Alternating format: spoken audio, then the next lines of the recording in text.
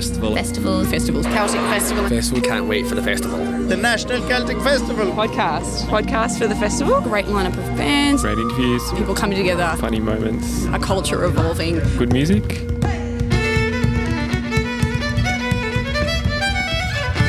This is the National Celtic Festival podcast.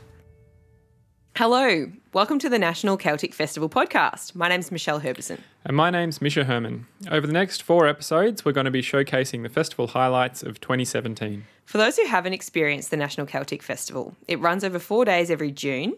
It's on the Queen's Birthday long weekend in the quaint seaside town of Portarlington in Victoria, which is about an hour and a half from Melbourne, Australia. The festival celebrates all things Irish, Scottish, Welsh and beyond.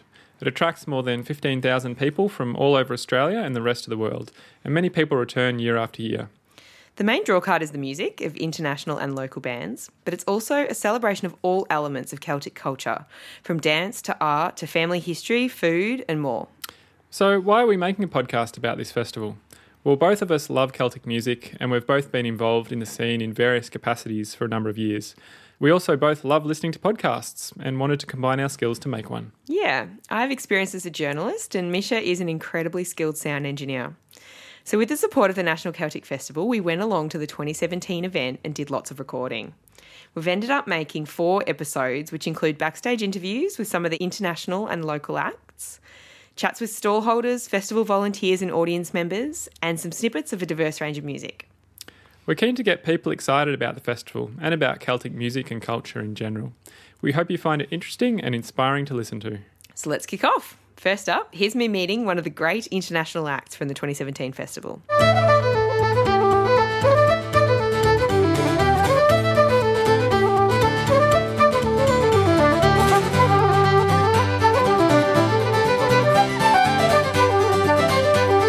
They were great crowd and real energy, and it ended up being like a gig you'd do at flipping midnight in there, like, so it was great. And we dug in, and even though it's like it seems pretty premature to be finishing a gig at 3 o'clock in the day and having given your all, but it was great. And we played accordingly then. So yeah, the crowd's a big part of it, I guess. it is. We feed off that, so it's great.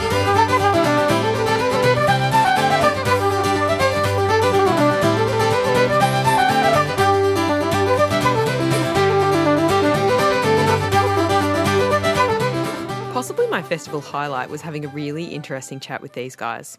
How's it going? I'm Kevin Crawford, flute player with Lunasa, but I'm out here in Australia with Colin Farrell and Patrick Ducey at the National Celtic Festival. Woo! Hi, my name's Colin Farrell. Kevin Crawford, who you heard from earlier, asked me and Pat Ducey, the guitar player from Foxford, if we'd fancy a trip to Australia. Patrick Ducey is my name. I suppose it's not really a band, it's just kind of a trio, I think. I think Kevin got the shout to put a team together, and so he's the main attraction, so myself and Colin just make up the numbers. For a time I thought we'd never actually get the chance to meet up with Kevin. After they'd finished playing on the Saturday afternoon, we hung around patiently at the back of the Celtic Club, and I kept asking people where he was, but no one seemed to know. After a while, I was worried maybe he wouldn't have time to talk to us. Kevin's pretty famous in the Celtic world, but he was amazing. When he finally arrived, he came straight over to us with a big smile on his face, and throughout the chat, he was 100% present. Hi, Kevin. How are you doing? Good, how are you? Are you well? Jesus. I'm Michelle. How are you? Good to see you. Thanks for coming out. Lunasa really are top of their game. 20 years is a long time to be playing with the same band. They've had a few years where they were only doing 3 or 4 tours a year, but now they've ramped it up. Between recording and touring, we're probably doing 8 months a year now as the band, because we had it. This year is a big year. It's our 20th anniversary, so and it's great to have new blood in there with Patrick and Colin. I think even though we do get on all so well, like the original band, it's hard to reinvent yourselves with the same 5 people all the time. So Colin coming on board really was like, we just felt flipping out. We could go another 20 now. Like, there's just new ideas, and just even he's such an energy bunny. Like, he's great, and he's always he's ever like he's not a moaner, a whiner, a whinger. Like if you asked him, if I said to him now, just run to the end of the festival grounds there and pick me up an ice cream. Oh yeah, no problem, Kev. Yeah, like we need more CDs. Oh, I'll actually go back to the house. I'll get them. Yeah, he's just incredible. I think Kevin really likes your spirit. He said that you bring a good energy to the band and you bring some good creative ideas and everything like that. So you did. Will you send me a recording of this? No, I don't know. Yeah, I mean, I write a lot of music. I've grown up. I've always loved writing music. So I mean, I haven't put too much of an input into the band up to now. The new album, I'm doing a little bit, but no, I mean, you can't help not but enjoy yourself while you're playing with the guys. I mean, there's an energy off them. It's great. Yeah. Loving it. So the thing about Lunasa is they're one of the most influential Irish bands on the scene, but these three guys all live in America. Kevin and Pat live in New York, and Colin lives in Florida. He moved there 13 years ago to play a gig at Downtown Disney, and he's never left. So I wanted to ask them a lot about what it means to be an Irish musician outside of Ireland. Here's Pat. It's only when you travel outside of Ireland that you realise how big Irish music is, because you go to nearly any country in the world and you see someone playing.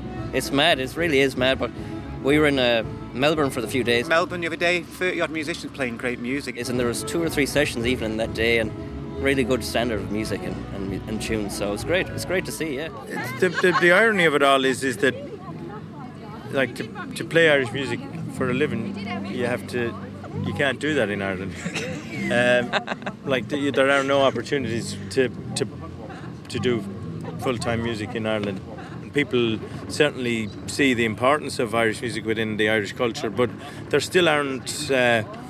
You could do all the gigs you could do in Ireland. You'd have it done in 10 days, and then what you do, you sit around for another 12 months and then do those 10 gigs again. I think maybe it's quite common to think like, you have to be Irish to play Irish music, or Irish music is like from Ireland, so anything else is kind of an import or whatever. Yeah, well, we'd be because me and Kevin were born in Birmingham and Manchester. Yep. Pat, the guitar player, was born in Worcester, Massachusetts. And there was a myth for many years, like people say, you have to be from the country to play it. You have to. It's a cultural thing. You have to almost have, it's from the rocks and the trees, and you have to have kind of, breathed it in and all. That's not right at all. Like, I mean, I think if you really are passionate about something, you listen to it. You seek it out wherever you can. You don't have to be from the country. Like, that's nonsense. So I think the technology's there now, and it's a small world for travelling, and people do get to experience whatever type of music they want. They can have it, and they can learn it, and they can play it. So.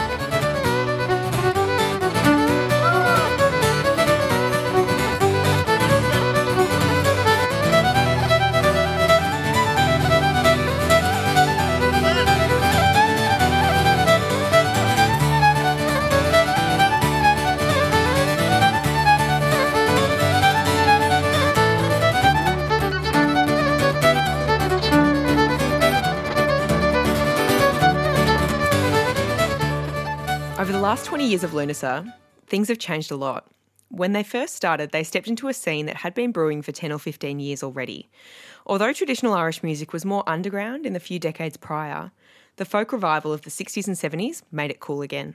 The music hasn't changed that much. Like I said, we're really just continuing on with a sound that was created in the 70s, and I don't think you can better it. Like, really, it's for me, it has all you want. It has the kick. It has the very colourful accompaniment, the beautiful chords. It has the low end of the double bass in our band. So, and you have the interplay, the counterpoint, the harmony, and the hardcore melody. Some people want what more drums. Do you want? They want drums and they want rock and roll. Like, and that's not different. That's Celtic rock. Like, that's not where we're coming from. Yeah, totally. But it is a nice. I think it's a nice sound, and lots of other bands have started to incorporate our instrumentation, which was new at the time, double bass and a guitar. We were the only band that was doing that at the time, but now it's commonplace. Yeah. So. Then there was the Riverdance era, where Irish music became cool in the mainstream and quite commercialised. We did good, and we rode the thing pretty well, and we got a lot of mileage out of Riverdance. But I think a lot of a lot of people came on thinking that it was a gravy train. You know, if we had something sounding like Riverdance, we can do it. But after 5, 6, 7 years, that went, and it was really only the kind of proper bands that were doing it for the genuine reasons that stayed the course. That crowd that were playing trendy music as it was then were gone on to playing music from the Buena Vista Social. The next thing like that, and then they're probably doing something from panpipes from the Andes or something now. Like it was trendy, so they wanted it. Whereas we're hopefully coming from a place of, again, it's what we love, it's what we grew up with, and it's what we're going to play whether we're doing gigs or not. We're going to be playing. So that's awesome. So talk to me about traditional music and kind of bringing a creative approach to it. So where are kind of the boundaries, and how do you be creative but also kind of pay tribute to the tradition? Well, fun, like at the heart and soul of what we do, it's traditional music. If you strip away with Lunas, or even what we do here, if you took away the accompaniment, the tunes themselves are pretty much dyed in the wool, straight ahead traditional tunes. I think the problem is when you come to it from a place of not understanding what the actual what the integrity and the authenticity of the music is, it's hard to actually stretch it then. Once you know what it is, you can always come back there.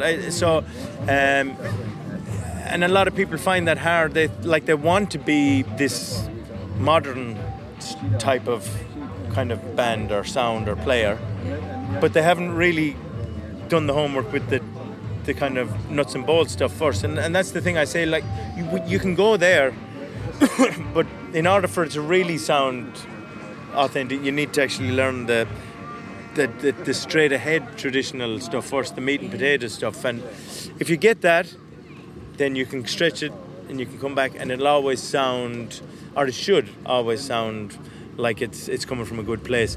And you go above and beyond, and you might maybe go too far with arrangements and being overly creative, but and then things evolve all the time. So when they say coming from an authentic place, what does that mean to them? Where did they come from? Well, I asked them a bit about their own musical backgrounds and habits, starting with Pat and then Colin. So did you grow up playing traditional music? Yeah. So I started on the fiddle when I was 7. We learned by ear growing up. Since then, I've it's just been all trad and haven't really ventured. I like listening to other music, but I don't think I can handle it. I'll just stick to the 3 chords and a few bits of rhythm. So I just kind of like to listen sometimes and just leave the guitar down for a while and just listen. So yeah, absolutely. So tell us a little bit more about how you got into playing Irish music. So obviously you said that you grew up in an Irish family but living in England. Yeah. What was that like? Was there much of an Irish music scene in Manchester? It was incredible, yeah, because like the same, like my parents, they moved over from Ireland in the 50s, and same as a lot of people, the 40s, 50s, 60s, a huge amount of people moved across to England, and I'd say the scene there was as good as any county in Ireland. There was hundreds of kids playing music. It was incredible, yeah. So, and then we were just dragged to lessons when we were kids, and it was beaten into us. But just there was different. We call them cultus branches, just branches of Irish music. There might be 100 kids in each branch, and you have lessons, there was a big Irish set dancing scene in Manchester when I was growing up, Ceilidh dancing. So I used to play in a band called St Malachy's Ceilidh Band, and growing up for years, I played every Monday night, every Tuesday night for dancers down at Ceilidh on a Saturday, Sunday, yeah, from the age of about 12 or 13. When I was younger, I'd rather be out playing football or messing around, and then my mum made me do a half an hour every night, fiddle and whistle. I'd be like, you're grateful to that now? Oh no, big time, yeah. If it wasn't for it, I don't know what I'd be doing now, but so that was, I'm thankful for that. What's the scene like in Florida? Not great. Not great. Does this mean that if there's a little bit less going on, you get a little bit more time to lock yourself in a room and practice and learn new tunes yourself? No, you'd think so. No, see, I'm terrible. I never practice. It's awful. But because I'm always learning music for new bands. like different bands. And honestly, I must have 50 folders at home full of music. Like, I'm playing with a band next weekend in Ohio, and I thought I'll have 3 weeks to learn all the music. I've not even looked at it yet, so I'll be cramming it in. But As like a professional touring musician, how much time do you spend by yourself locked in a room practicing or learning? Not as much as I should. I had because we've been away. I mean, I came to America 3 years ago. When I was in Ireland, I had a really great discipline. Yeah. And part of that was because there were no gigs. So, I'd get up and I'd lock myself in the room. I could spend 4 hours every day listening, learning, recording, doing stuff. In America, I'm living in New York. I teach every day and I play music every night. Yeah. So you think that you're on top of your game because you're doing it full time, but you're actually not. Like, the real food that feeds you, like the real nourishment, is in when you sit down and you're so excited to learn something new, and you're so that happened maybe 2 months ago. We came off the big 6-week Lunasa tour, and I had a week, and I was toying with going back to Ireland to visit folks and see people, and I said, no, I'm wrecked. I'm going to go and I'm going to rent a house. And I went down to New Jersey, to the Jersey coast, and I rented a house, and I spent a week practicing and playing, and it was like, so good. Yeah. And apart from just even what it is doing for your playing, it's what it does for your head. Like, I came away thinking, geez, do you know what, you still have a contribution to make here, because you're always coming up with new stuff, and otherwise you are just regurgitating. If you're just doing gigs all the time, you're coming up with, you're playing the same stuff. Yeah. But I mean, there's lots of it, so you can vary it, but it's still the same stuff. You haven't come up with anything new. Yeah. So, and I guess with teaching, it's probably different as well. You're not really necessarily coming up with new things. You're kind of more just imparting your knowledge and it's actually waiting for someone else to. It's better. Teaching is better for your music than actually playing the same stuff every night, because you're doing things in a little bit of a slow-mo, and there's times when you are teaching somebody and you don't say it, but you say, Jesus, I'll remember that. Like, you're actually teaching yourself too, and you're always reminded of the basics, which is a good thing as well. Like, the reason we're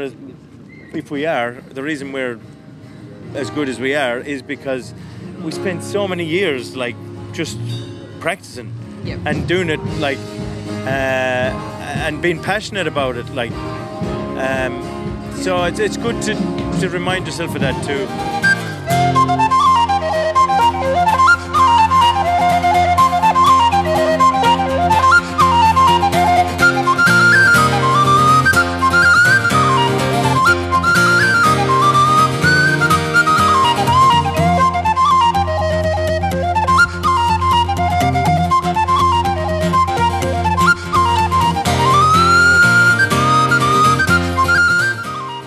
So what's the future of Irish music? I asked Kevin about where he sees the scene heading. Now, it used to be America, and then it was the UK. Japan has wiped the floor with them all. You cannot, like, when we play in Japan, it's crazy. The amount of Japanese living in Ireland now learning the music is phenomenal. There's 5 Lunasa tribute bands in Japan. Oh my God, that is hilarious. It's frightening. If you go on YouTube, it's crazy. Yeah. So do they put a different approach? Do they, like, put a Japanese spin on it in any way, or are they kind of trying to be really authentic? No. They're when they do something, they either copy it better to a point where it's better than the original, or else they don't bother at all. It's quite something. And what about the next generation? Kevin and Colin mentioned some of the trends they're seeing among young people lately. There's an undercurrent in Ireland of young players who are actually going right back. Like, the trend is to play without accompaniment now again, not to almost have it as a performance or a band thing. Yep. Lots of young players they're kind of standing against it, and they're just they're playing instruments that were popular in the 60s and 70s. There's a different sound to them, like old, very. There's a kind of an older sound to the accordions and to the pipes, and and the fiddles are all tuned down low, and it's a kind of a trend. It's retro-ish. It's a bit kind of a kickback, but it's good because it gets it's great. I mean, it means that the kind of just the tunes themselves without the dressing is still popular and still interesting for younger musicians. So I think it's healthy, but it is it's something new. You know, each county in Ireland, and even some parts, but maybe Australia and Manchester when I was growing up, definitely had their own style. You know, there'd be the Sligo style or the Donegal style, and I think that was lost for a few years with access to the internet and YouTube. I think a lot of regional styles have died out over the years, but I think recently they've come back again. A lot of the young lads now are really focusing on their county and the style that was there, and which is good to see. Look at Kevin's shouting at me, he's starving. He's got the biggest appetite of any man I've ever met in my life. Food appetite, that is. But, We won't be long. Yeah, we'll be there soon, Kev. Thanks so much. Any other questions? No? Nah, All right. you can go eat now. Yeah, I did. Perfect. Thank you so much. No problem. She said I was much better to interview than you. I know she did. Said you were boring. And she said that I was better than Patrick, so she says that to all the boys.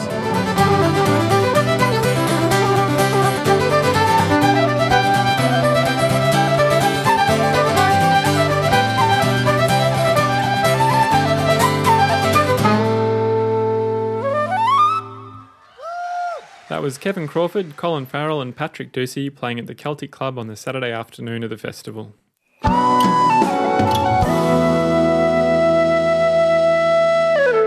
Next up, we wanted to give you a bit of insight into what goes into organising a festival like this. Basically, it couldn't happen without the generous support of the tireless volunteers who put so many hours in. I spoke to a few of them to find out what the job's like. My name's Anya McAllister, and this is my first time volunteering. I've been to this festival many times. It's one of my favourite local festivals. But this time I volunteered, and I'm selling CDs and clothing. And CDs are my area of interest because I'm a volunteer at a community radio station, and I present a program called the Celtic Folk Show once a week. And where is that based? What radio station is it? Melbourne. So it's 3CR Community Radio, and this is my 20th year of doing that. So tell us about the volunteer community. What's it like? It sounds like there's lots of people that have been volunteering like for years and years, and maybe some new people as well. Each time I've worked with Marion. Marion McDonald, and I do all the administration behind the scenes. And Marion's one of the people that her and her husband and lots of other people are mainstays of the festivals. And then on the weekend I'm behind the desk at the merchandise. So how many years have you volunteered at this festival for, Marion? Probably 10 years now, so yeah. So what does it take to bring this festival together? It sounds like there's a lot of volunteers. Do you know how many? There's about be over 200 volunteers altogether. So there's a lot of work leading up to the festival, a lot of background work that we have to do. So tell me about volunteering at the festival. What do you have to do? It's a minimum of 8 hours, and you can be, like tonight I'm being a venue manager. There's lots of different jobs that they have to do. My name is Kaylee. I come here every single year. Getting the festival site organised, running the bars. Monday I'll be in the bar at the Celtic Club. Doing the decorations. You can be on the door. Manning the doors. Checking people's wristbands, making sure they have one. Cleaning up after people. Cleaning up the rubbish. Bus drivers. Bar cleanup. People checking in the markets and looking after them. It's usually a really good group of volunteers. Like there's like the friendships that you build here as well as the music and just the whole atmosphere and environment. It's just really magical and tingly. That was Kaylee, a festival volunteer, ending that report. Next up, let's hear from the woman who brings it all together, Festival Director Una McAlinden. I caught up with her for a quick chat on the first night of the festival. We were in the busy Celtic Club in between sets. So tell me about this year's festival. What can we expect? Well, you can expect the best one yet, which is the sort of a bit of a joke, but not really, because every year we try and present, the best possible program, improve lots of things about the festival, and really work towards being as good as it can be. So yeah, there's an amazing international lineup, some of the best acts from across Australia, and some really, really interesting projects that we're doing, arts projects that we're doing that sort of explore the depth of Celtic culture. So, yeah, it's going to be good. And then we also have international partnerships with arts organisations. And through those partnerships, say, for instance, this year we've got a connection with Wales Arts, or the Arts Council, so that we've worked for quite a number of years to bring a young Welsh band out, because Australia doesn't get that opportunity to have Welsh bands here at all. So we've worked hard with that. We've got a partnership with the Highlands of Scotland, with Face Ross. You know, it's a mix. It's a mix of finding what's out there, but really being in the thick of the scene, I guess. Yeah. To people who don't know that much about Celtic music or haven't really been exposed to it before, how would you describe what this kind of scene is all about? I think there's quite people have stereotypes of what they think it's about, but I think we're trying to show people the diversity of it. So it's anything for us, that it's anything from traditional Australian Celts and then contemporary. So what we're trying to do is get the message out there that come and have a look. It's so diverse. Yeah, there's bound to be something for everyone.